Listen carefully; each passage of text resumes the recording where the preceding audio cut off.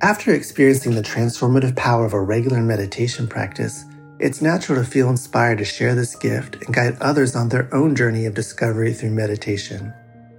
Join Buddhist teacher David Nichtern and Duncan Trussell, comedian and creator of the Netflix animated series The Midnight Gospel, for a free online event on Tuesday, May 7th at 6 p.m. Eastern Time.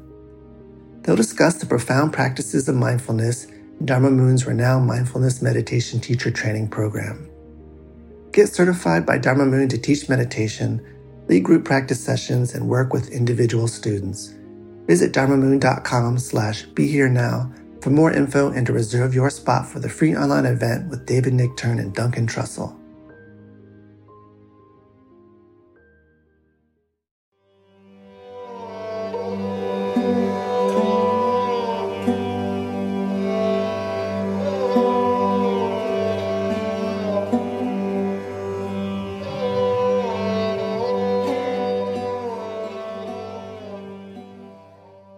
Welcome to Ram Dass Here and Now. I'm Raghu Marcus with a new edition of this podcast that is so much fun for me. I really love looking for all of these different talks of Ram Dass's or parts of talks that, they basically interest me.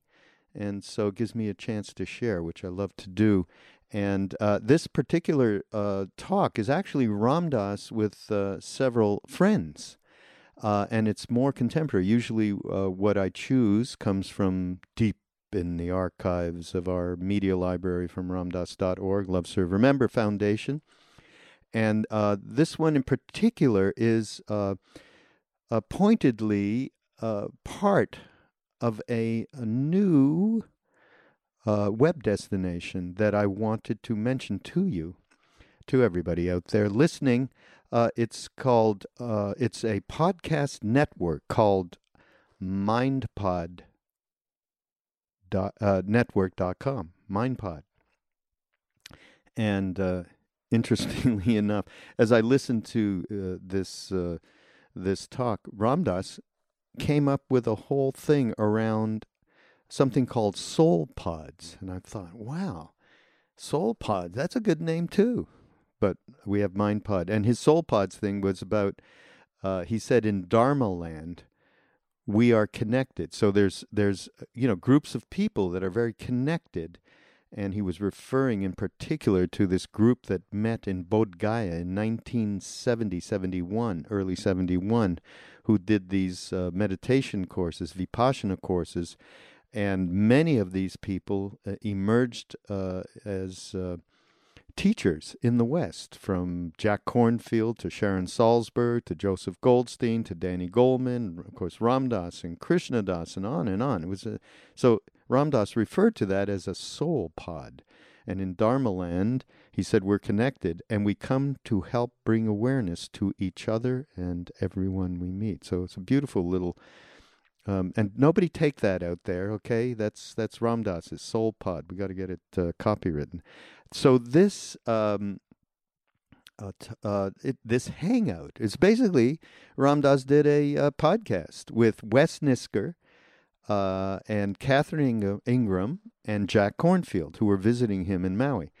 And I just love this whole thing. It's I say this over and over every time I look and find a talk, and I'm, thinking I'm too busy to listen to the whole thing. And then I end up being sucked in myself. And that happened again with this. So it's got a lot of riches. It's got Jack telling his story of meeting R.D. and their history together. And in fact, the three of them talk about how they first met Ram Dass and sort of the gathering of the tribe, back to that Soul Pod thing, and how these Westerners basically took from the East in their minds and hearts essence of Buddhism and Hinduism, which represented deepening our understanding of ourselves. And I think that's succinctly put about how the genesis of these people at that time, and how what this meant to them, and how they took this and brought it to the West.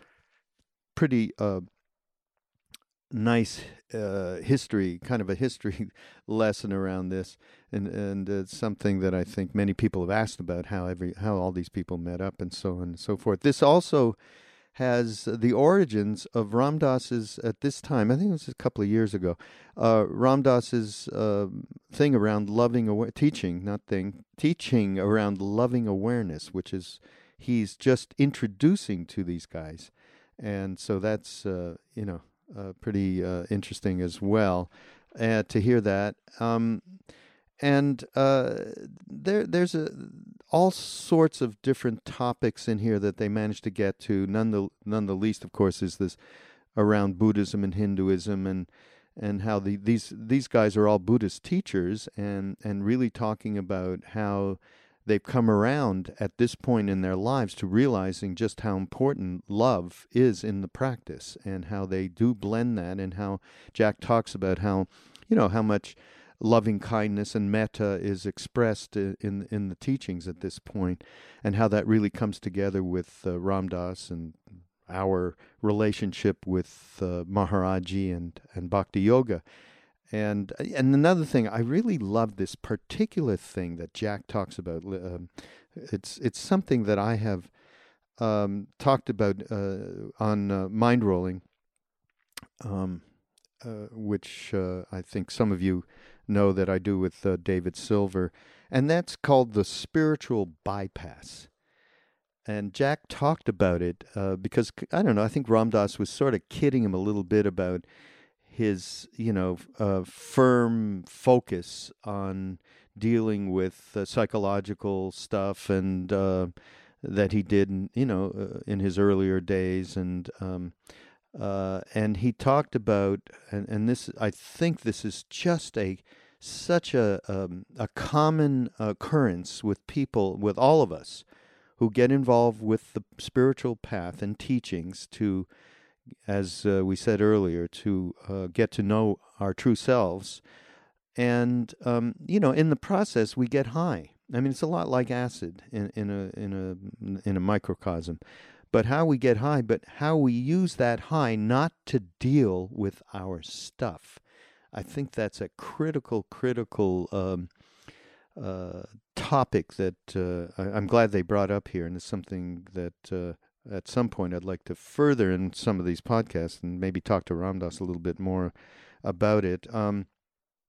And there's a lot of talk, there's quite a segment devoted to suffering, which, what is it, and how do we relate with it in our lives? And Ram Dass talks about himself with the stroke, that pain was the adversary to his sadhana, and he'd get caught in pain. And then as soon as he was able to get into that loving awareness place in his heart, he was able to witness it, and then it backed off and became more distant. And nobody has more experience with directly with pain for the longest time than Ram Dass. And then he mentioned suffering allows you to understand your attachments, and particularly life versus death. I mean, so there's talk about deep thoughts.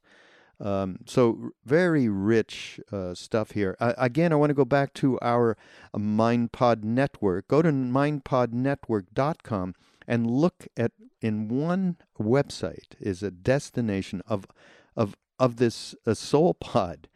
And we should, I love that term. So you have Ram Dass's podcasts there, you have Mind Rolling, me and David Silver, and you have Jack Kornfield, and you have Sharon Salzberg, and you have Krishna Das, and rich stuff. Not just the podcast, there's plenty of blogs. You get Krishna Das doing his kirtan thing, recommendations for books, and so on. And of course, the way that all of this podcast gets supported is through simply, it's all free, but it's through your support and donations that we count on. And particularly to go into any one of these podcasts or MindPod Network as a blanket for all of this, and bookmark the Amazon links, either the one link for MindPod or say I just want to support Jack. Well, you can do that and just grab his link which is you just easily navigate to his page and grab the link and bookmark it, and then everything that you buy, both Jack and MindPod will get a piece of. A very small percentage, but if you invite your friends and neighbors and family to do this, because it absolutely takes nothing away, even if they don't care about any of this Dharma stuff. Get Aunt Mabel, who sits there and orders Amazon stuff day in and day out. Get over there and just, do us a big favor and just bookmark it yourself. Like, take the link and just put it right up on her bookmark bar.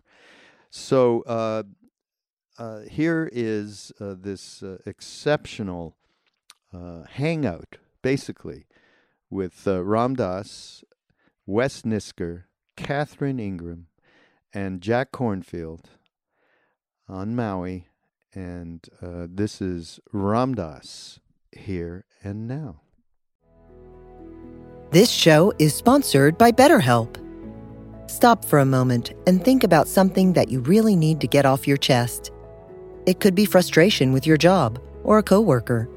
It could be fear or uncertainty about the future. It could be a secret that you've been hiding for years. We all carry around different stressors, both big and small. When we keep them bottled up, it can start to affect us negatively. Therapy is a safe space to get things off your chest and to figure out how to work through whatever is weighing you down. Speaking with a therapist on a regular basis is also a great way to improve your communication skills, learn to resolve conflict, increase your self-awareness and self-esteem, develop positive coping strategies, build stronger relationships, and more. If you're thinking of starting therapy, give BetterHelp a try. It's entirely online and designed to be convenient, flexible, and suited to your schedule. Just fill out a brief questionnaire to get matched with a licensed therapist, plus switch therapist at any time for no additional charge. Get it off your chest with BetterHelp. Visit BetterHelp.com/RamDass today to get 10% off your first month. That's BetterHelp, HELP.com/RamDass. What is your name, sir? Oh, my name? Well, I just assumed everybody would know me. My name is Wes Nisker, and I'm not a Hindu. I am a Buddhist person. I'm a Buddhist Jew, and I've been involved. I first met Ram Dass, so very quickly, I met Ram Dass 40 years ago in Bodh Gaya, India. We both were at a meditation retreat.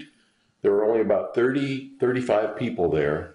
Among them was Ram Dass, myself, Krishna Das, Daniel Goleman, Joseph Goldstein, Sharon Salzberg. And here we are 40 years later, having smuggled this Asian wisdom back to the USA. Yes. And how do you think it's going? Well, this is certainly a measure of how it's going. We're in trouble. And my name is Catherine Ingram, and I first read Be Here Now, I think in 72, maybe when it first came out. Was it 72? And in 1974, I went to Naropa to meet that guy over there because I used Be Here Now as my Bible. And in fact, Ram Dass had a reading list at the back of the book, as probably most of you know. And I read through every one of those titles. I read every book that he recommended. And I was quite a young person then, and all fired up and went to Naropa to be with Ram Dass, and there got introduced to an entire world that ruined the rest of my plans for life. But I've been having a pretty good time since those days. Didn't you get any Buddhist teachings there? I did. I met Joseph Goldstein there, and then I began going to retreats. I went to a retreat with Joseph right away in 1974, and then with Jack immediately. Jack and Joseph were teaching together, and I became involved with helping start the center in Barrie that Jack was also involved with, and just been on the Dharma trail all of these years. And actually, Ram Dass invited me to teach at some of his retreats back in the early 90s, and that launched into a sharing that I've been doing ever since. So I sometimes tell people the Dharma ruins your life, the life that you had planned, the things that you were trying to get away with, in a sense, or all the different ways you were trying to find happiness in this and that. You fall in love with the Dharma, and it's all of that has to just... We are all falling in love with the Dharma. Yes, we are. Yeah. That is true. So I came back from being in the forest monasteries of Thailand and Burma in 1972, also read Be Here Now, and then found my way to... I started graduate school in psychology because I wanted to figure out what happened to me, basically, and see if it would help. I'll get there. Okay. I'll get there. And I went to the first meeting of the Massachusetts Psychological Association, and there was Dan Goleman, who showed a big mandala of the Tibetan wheel of birth and death and was giving this whole Buddhist psychological teachings to the psychologists there. And I introduced myself, and he said, come over to David McClelland's. David had been the chairman of the Department of Social Relations at Harvard, who both hired and fired Ram Dass. And all things in between. So I went over, and that's where my name is Jack Kornfield, and that's where I met Ram Dass and Danny Goleman and Chogyam Trungpa. One of those days he was drinking, and we had a nice conversation about monasteries, and he said... hold on just a moment. It's probably my daughter calling. I'll call her later. Stop that. Hi, Mom. I'm talking to Ram Dass. It's okay. And Chogyam Trungpa was drinking, and he said, I want to start a Buddhist university.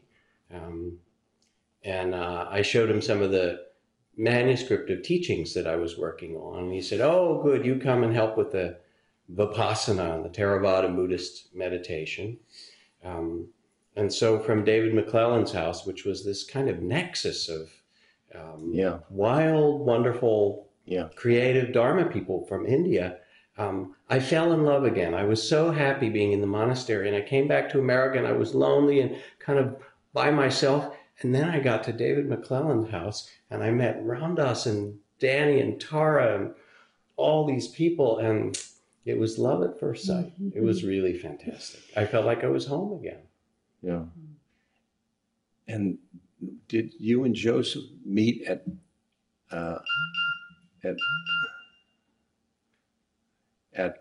Naropa? We met at Naropa. We had met the year before. You were doing a be-in, or a Dharma, actually it was a Dharma festival in Boston, at Boston University in 1973. And Joseph Goldstein had come back from India, not for the last time, but almost, and needed a place to stay. So somebody called me, maybe it was Danny, and said, do you have a place for some of these old Indiawalas, my friends, to come and crash on the floor? Of course, Joseph came with a bunch of other people from India, because they were all acting like they were still in India, and crashed on the floor. And that's where I met him. But it wasn't until the first summer in 1974 at Naropa that we all really became heart friends. It was somehow we got there, and it was a moment where we said, we're doing the same thing. Mm-hmm. And then people started to say, well, teach us, do a retreat. And you came to one of the first retreats I taught was in Great Barrington, Massachusetts, with Joseph and maybe it was Richard Barsky. Yeah. You came to that retreat. And a number after we got IMS, Ram Dass, I remember you coming to sit at the center in Barrie, and everyone was doing their Vipassana walking meditation, this very slow, mindful kind of zombie walk that we do in Vipassana. And you would do it between the picture of Jesus in the stained glass window in the upper walking room on one side and some saint on the other. And you said it was the only place in the Buddhist building that had this bhakti love in it, and that was your spot. the Buddhists were a little dry, you said. But didn't you, in your recent book, I see some bhakti in you. Yes, I've borrowed it from the Hindus. It's helped me. I know I needed it. The sweetness. It's made such a difference, actually. There's a way in which the Buddhist practice that we started with was very austere. And you could say dry, that's what you used to say. But it was very austere. And it had tremendous clarity and a kind of wisdom, but it didn't have so much heart. Yeah. And then we would go and sit with you, and the chanting. And I want to ask you a question. We all have questions for you, but I want to ask you a question about Hinduism and Buddhism. You've watched in these decades as this whole dance of people going back and forth between Hindu practice and Buddhist practice in the West. And, what do we have to learn from one another? What do you see in this Hindu-Buddhist dance? Well, it's interesting. I studied with your teacher in Thailand and Joseph's teacher in Bodh Gaya with Manindra and Goenka. Mahasi in Sayadaw. Burma. Yeah. With Pandit and- And that mindfulness and straight, it made my bhakti trip take off, because I wanted to focus on my guru, I focused in the same way in breath. Mm-hmm. And I mean, to me, I went 1, 2, and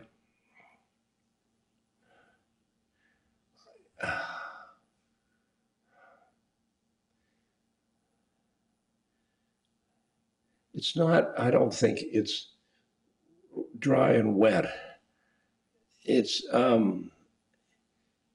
Buddhism came out of Hinduism, like Christianity came out of Judaism. And there are parts of Hinduism that are very much like Buddhism. And for we Westerners, we took the East to our minds and our hearts, and Buddhism and Hinduism represented deepening of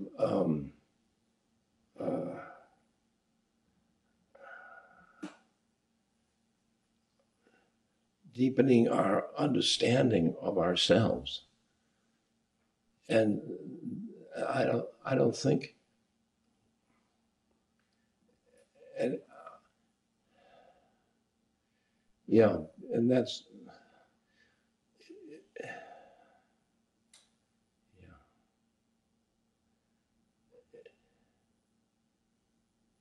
they vary in method, but I don't see. We can talk about goal or like I say, the one is to merge with the one. And that isn't a Buddhist thing. If you give me the Buddhist thing now. Merge with the zero, maybe. Right. Well, it's interesting as you were saying that. I think I found bhakti in Buddhism when I started practicing with some of the Tibetan teachers who were devoted to the consciousness or to emptiness, that somehow the ultimate reality was worthy of a kind of deep love. Yeah. And that and they also great gurus, and they good Guru Kripa. Right, because Tibetan Buddhism was so close to Hinduism. Yeah. So we had got the Southeast Asia Theravada Buddhism, and then there was this other thing that came in, and I think opened a lot of hearts. Gave a lot of heart to us, yeah, and it made it. I mean, now the way we teach Vipassana is filled with metta and compassion and loving kindness and much more devotion and service, and it feels like Hinduism has crept its way in and kind of moisturized and opened the way we understood Buddhism. There's a lot of devotion in Thailand and Burma, but that's not what we went for. We went for that very strict stuff.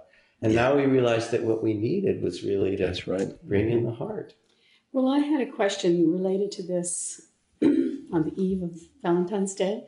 And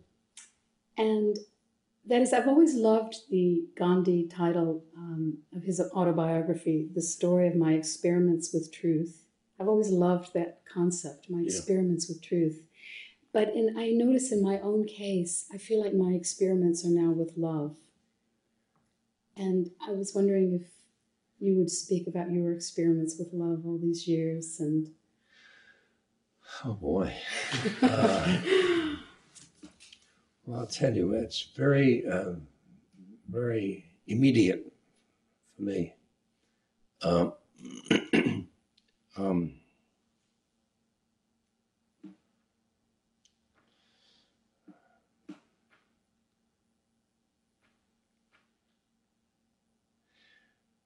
I'm now working with the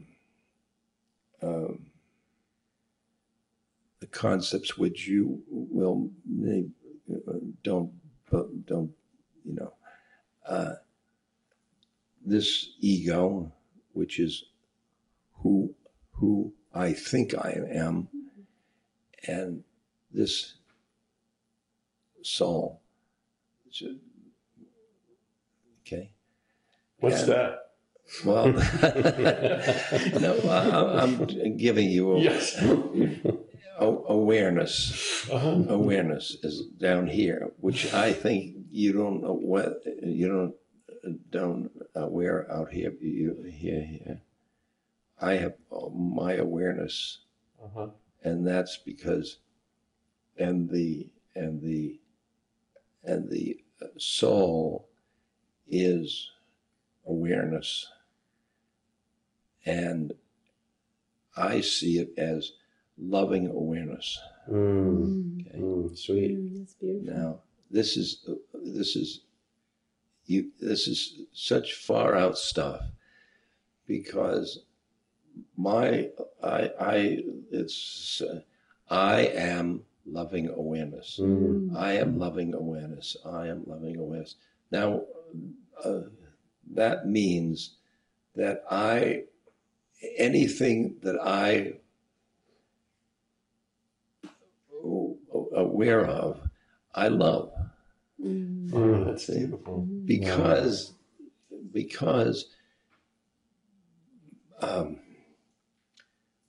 Maharaji turned me on and turned a lot of us on.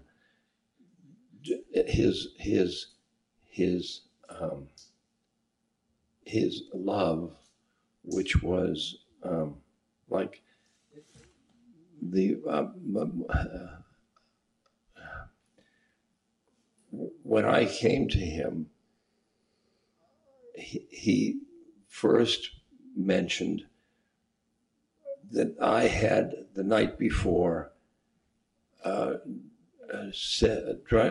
about my mother, and I was in front of him. He was here, and I was, oh my God! I started. He knows all the things. I don't want anybody to know. and I started listing them to my, and I looked out at the grass. Oh my God! Oh no! No, oh! And just those, those terrible ones. And then he was standing right there. His head was here, and I looked up, and he was. It was the first time I was confronted with unconditional love. And he looked at me with such love, and I knew he's a myri, where, Right. He knew. and he just loved me and loved me and loved. And I thought, well, now, if that unconditional love, how would I unconditional love? My gosh, I love this wall. And this, after all, this wall is a manifestation. It's built by, but it's a manifestation. Mm-hmm. And I love this wall. I just love it.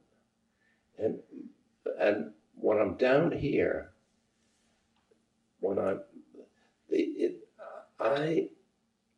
the ego has as its base fear. Mm-hmm. This down here, which we'll call something else, this is based in love. Mm-hmm. And I know because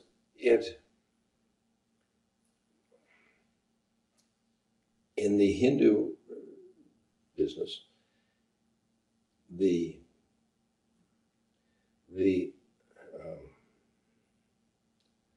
Atman and the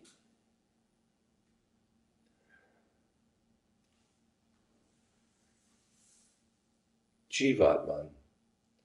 The Jivatman is the individual soul. Mm-hmm. And the Atman is the one. And you have it, you have it, you have it, I have it. And they have it. Mm-hmm. And it's not personal. no, Uh-huh. no. And it's wisdom, it's peace, is compassion, it's joy,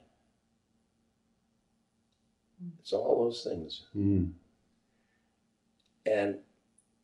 And the Jivatman comes out of that. See, the ego is part of the incarnation. So the ego is frightened of death because the death means the end of the incarnation. But this going from incarnation to incarnation and incarnation, and it tried this one, and I don't know when it came in, but it's came in, Uh-huh. and it's already died plenty of times,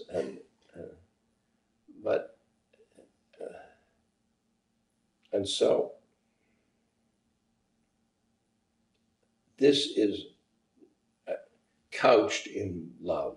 It's couched in love. And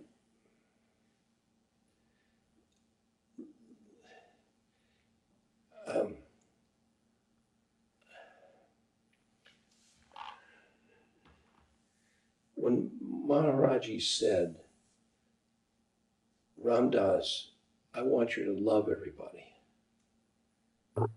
And I said, I can't do that, Maharaji. It's from here. Mm-hmm. Because he was trying to get me to be my soul. And so then I got home and I thought, I did this earlier, but now I said, somebody that I can't love, like George Bush. And so I got a frame and I put George Bush on my puja table. Now, the puja table is full of souls. But then there's George. George, I looked at as an incarnation because I know him as president and so on. So I thought, well, that poor soul that has that incarnation, it's like Ravana in the Ramayana. And so I thought of George as that soul that,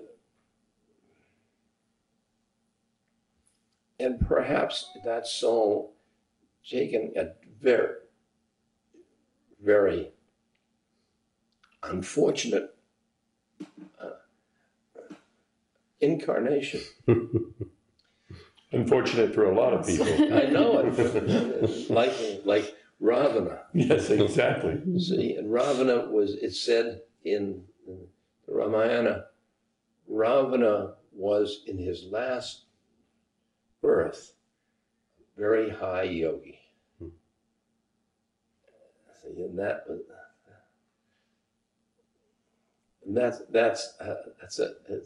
it sounds like a trick something, you know. Yeah.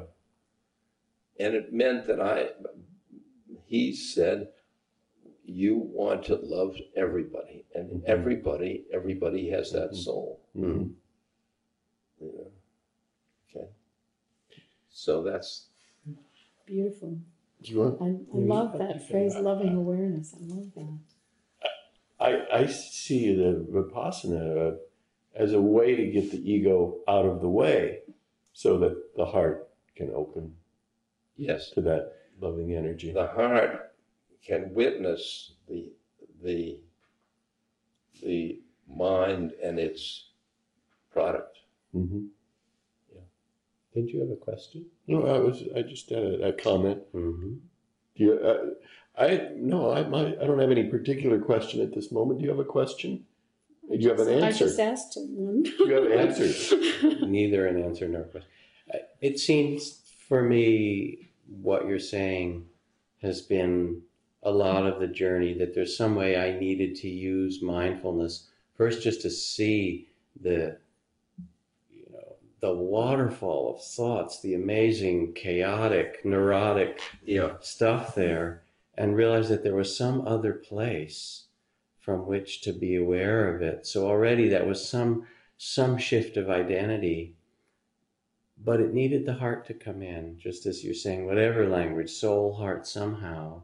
In some way, I couldn't even let myself drop more deeply without that love. Otherwise, it was judging, okay, how are you doing? Are you doing your meditation, doing all right? Yeah, a little scorecard, or, am I being a good yogi? And then all of a sudden, no, it's not about that. It's loving awareness. Yeah. And that actually lets awareness open. I mean, then they become, as you say, they're married. They're just... I have a different question, because I'm thinking about the moment that Wes described of being in Bodh Gaya with you and Joseph Goldstein and Danny Goleman and all those people at that Goenka retreat. Mirabai Bush. That's right.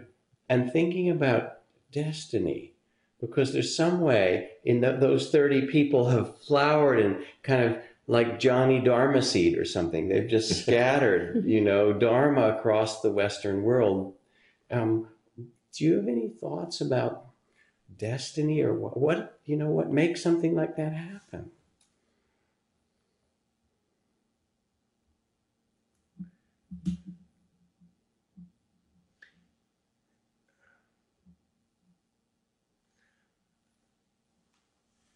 There's a thing that It's too bad the language is interfering. But there is a thing called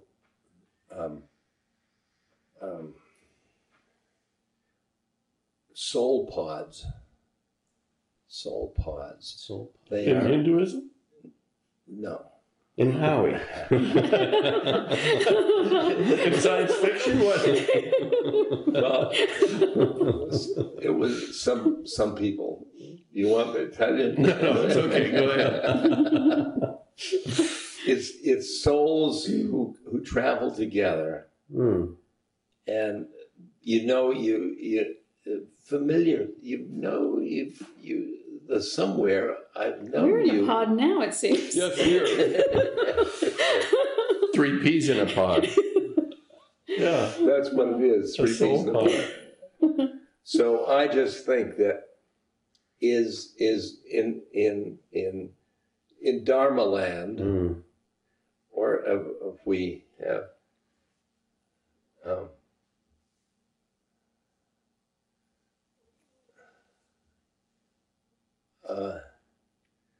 where we are connected, and then we come and the mess this is, The mess.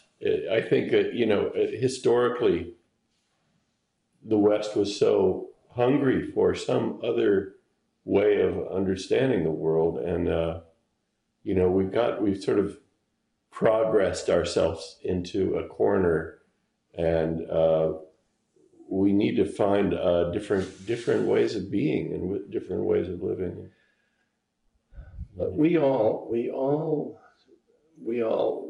took the Acid? Huh? We all took the acid? No. It was psilocybin first, and then it was. We all took the pill.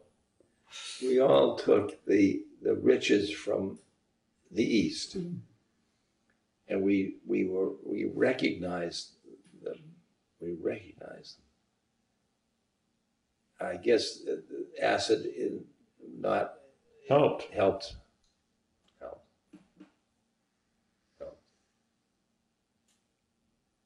Because I could see my progression from psychology. My psychology didn't quite have insight to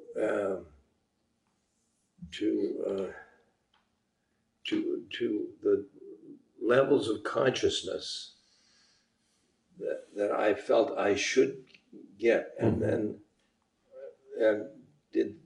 but acid, it got to them, and I throw and somehow I should be living in all these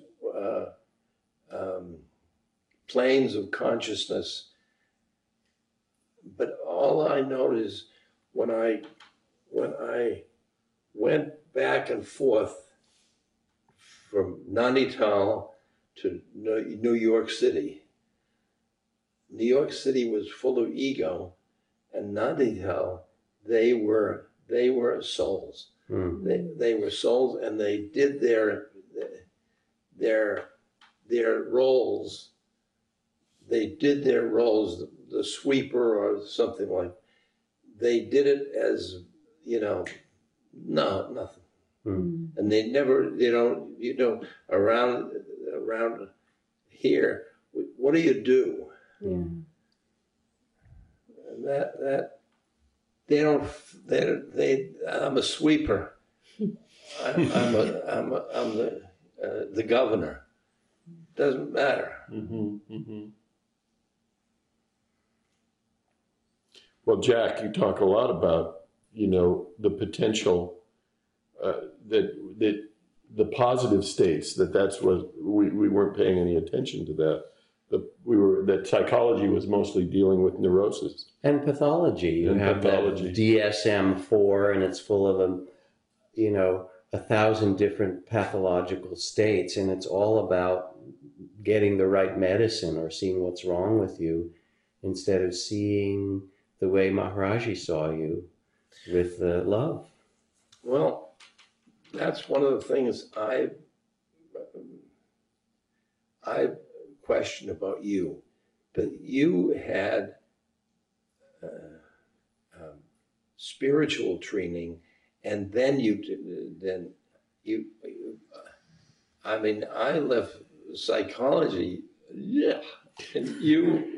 I needed it. I had these, maybe you know something about this. I had some uncooked seeds. Yes. Yes. And the meditation, parts of it was fantastic, and I had rapture and joy and oneness, and then I would fall back like acid, not quite. And then I realized that that I had also done the kind of spiritual bypass, some kind of end run around some of that stuff. Yeah.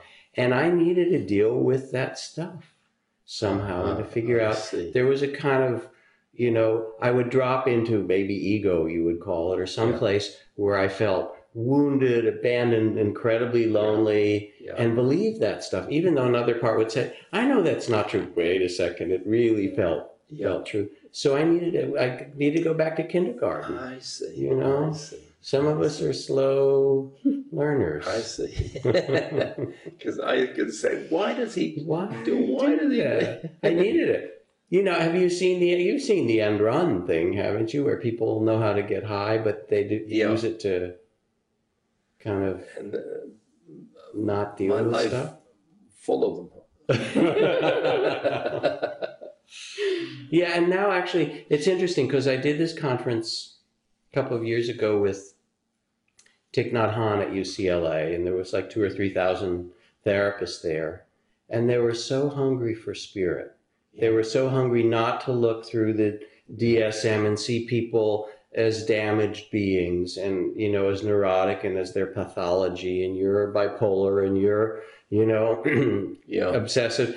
And they were so hungry to hear from the soul or the love level that that's not who you really are. I mean, the whole room was lit up by just hearing that because they were stuck too. Yeah.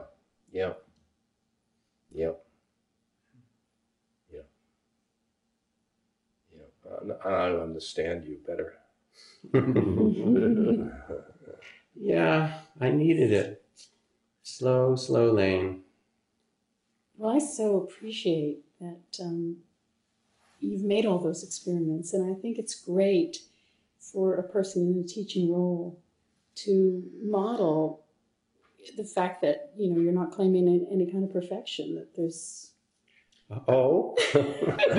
Even though it's perfect, there's still room for improvement, as the great Zen master says. Yeah. It's kind of a gift, too. It is. Well, it's a different, it's not about the perfection of the personality, as you would say. Yeah. It's the perfection of love. Yeah. And or as the Zen patriarch says, to be enlightened is to be without anxiety about non-perfection, to love it somehow. Yes. That's a little heady. Yeah. But it's really to perfect just the question that you asked, could you love this life, this incarnation, and the spirit behind it somehow? What is that incredible luminosity? Mm.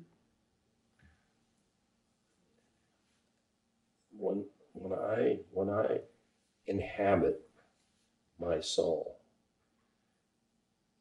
there is so much love in my life. Mm. So much love in my life. I can see that. You're surrounded and by people so much love that love. Love that love. Love that love. And you're waving at them in the beach and they're all waving back. Look what happened. We came along with you. Oh dear.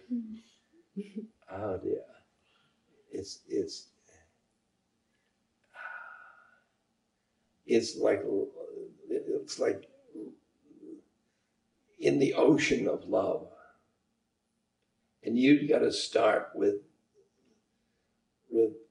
I am a loving consciousness, a loving awareness. And there are so many people, like people on web. Somebody calls me. We call them heart to hearts, Mm. and on the Skype, and they're in the living room, and I'm in my living room, and I haven't met this person, and I said to him, I love you so much. Mm. I love you just so much, and I just love you. You have the most beautiful heart, and the person's just like a flower. Mm.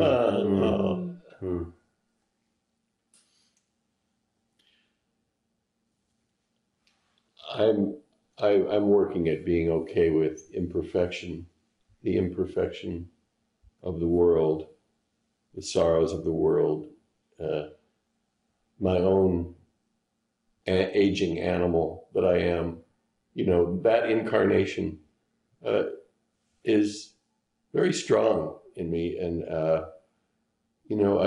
I can love it sometimes, but often it's not easy. I see so much sorrow in the world that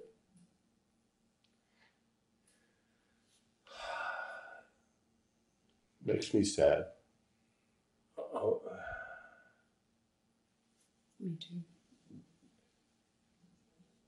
suffering we're talking about. Yeah, the big D.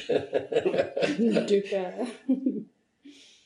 How do you interpret suffering?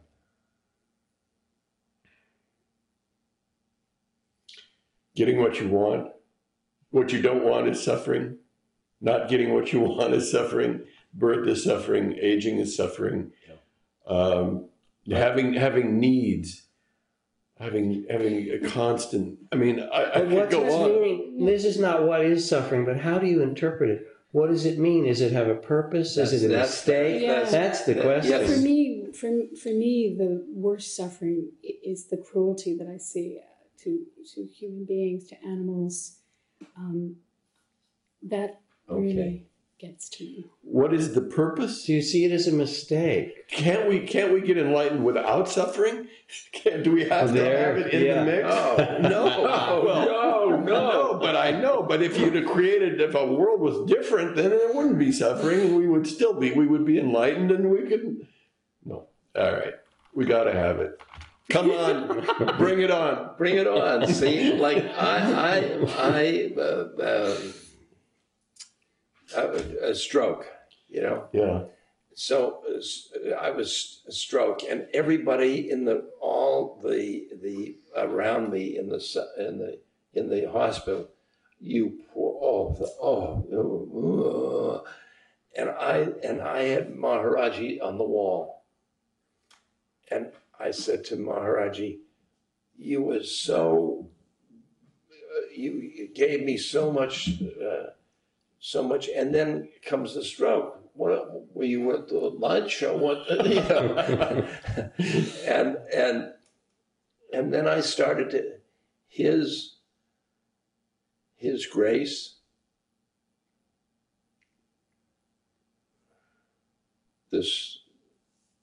the grace, and so I kept bringing them together and bringing them together and bringing them together, and then I got this concept.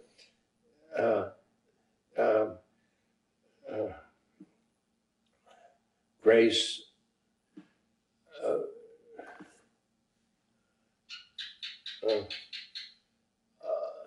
I'll get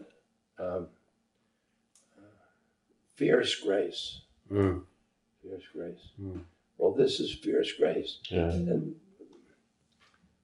And have I learned some things from this thing? What would you say are some of the most important? Well, for example,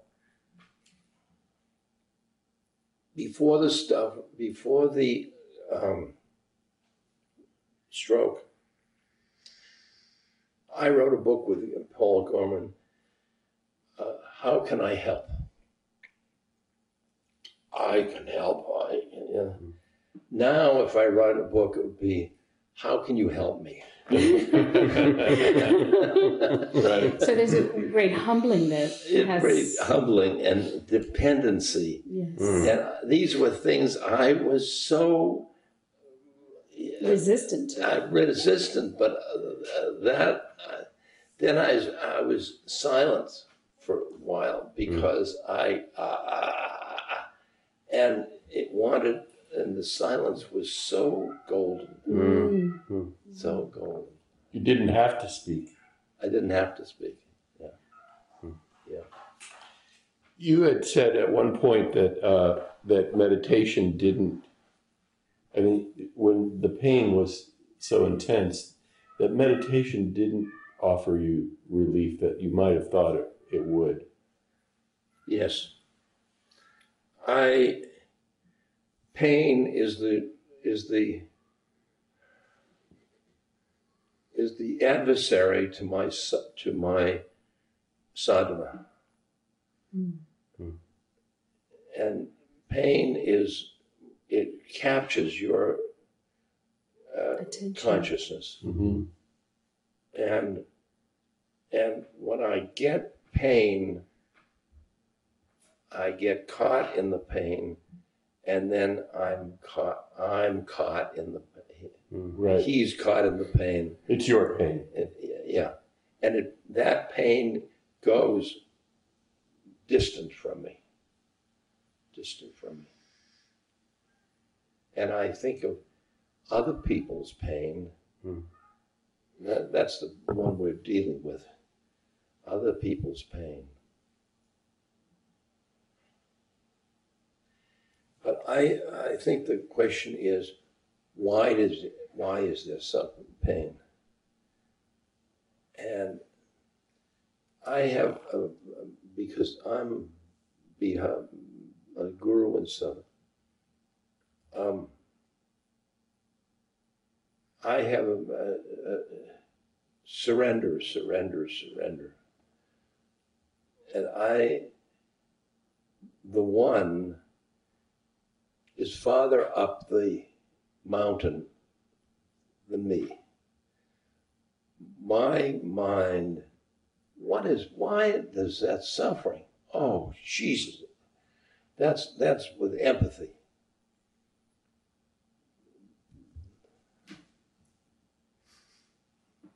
Hi, sweetie. Hey. And She thinks my hair is another cat.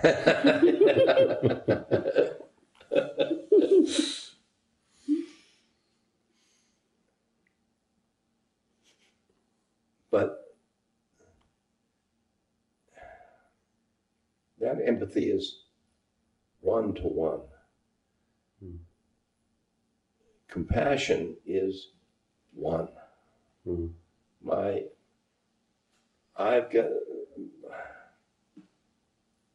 There's a fellow that's got AIDS and his family doesn't speak to him, and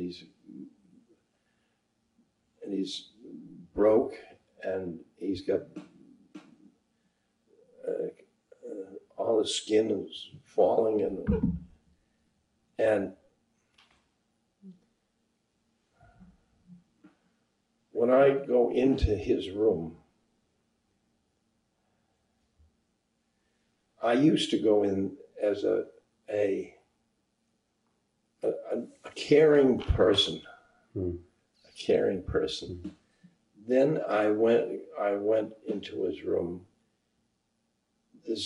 I'm soul and he's a soul. And so I said to him, what's the incarnation like? And he tells me. I tell him how my incarnation. How's your incarnation? And he's getting, because I'm mirroring his soul. And his soul doesn't have to suffer. Mm-hmm.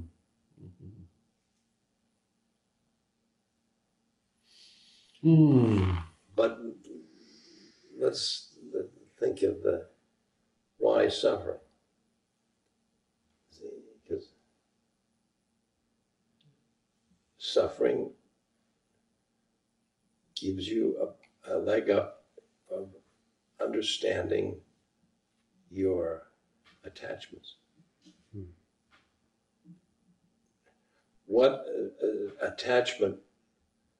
One attachment is life versus death.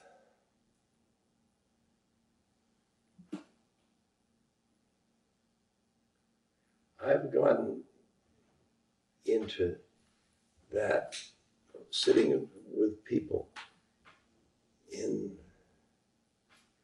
at their bedsides, and I see that it comes, that everything around them, there's pictures of a family, the doctors, the friends, everybody is saying, come on, come on, come on, come on. And there's nobody there say, you're going through a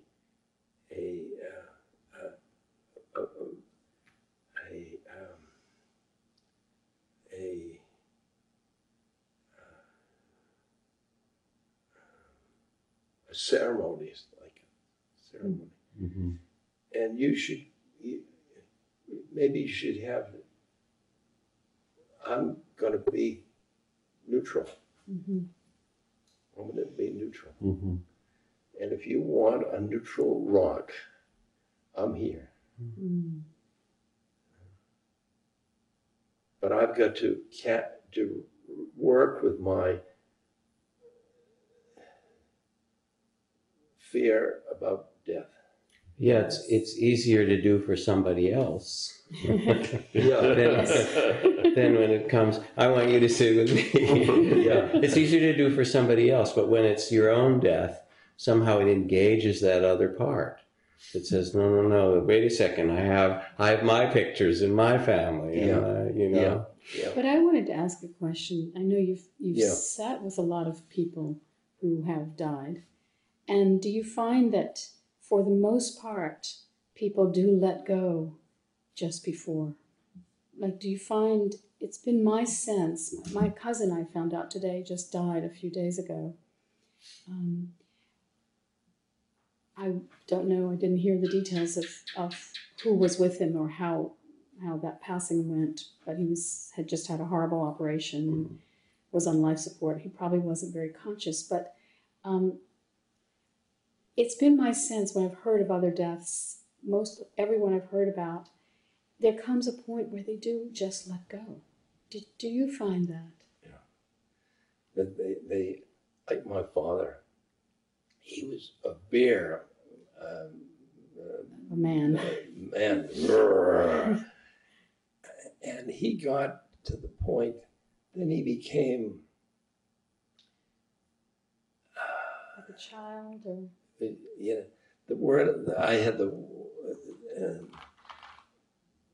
when he was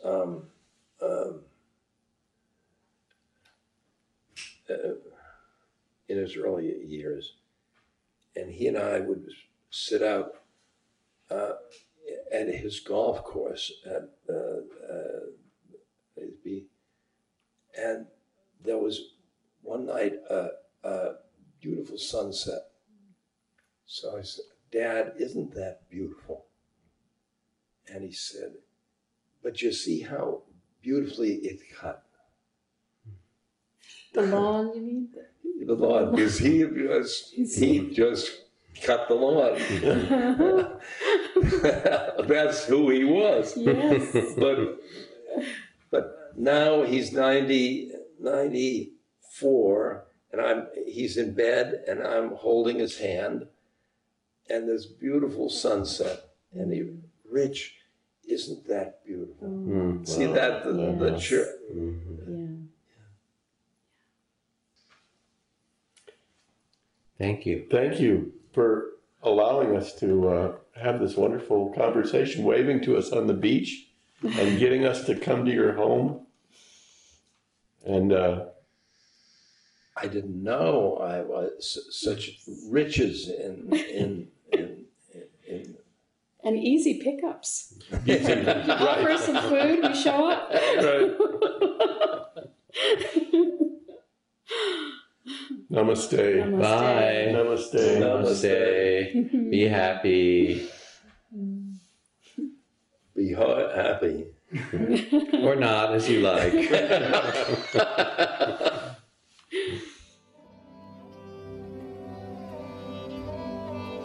This podcast is brought to you by the Love Serve Remember Foundation and Ramdas.org. We appreciate you listening, and we appreciate all the support that you've given us. Please continue that support and donate at Ramdas.org. We can then continue to share what Ramdas has been sharing for all of these years. Thank you.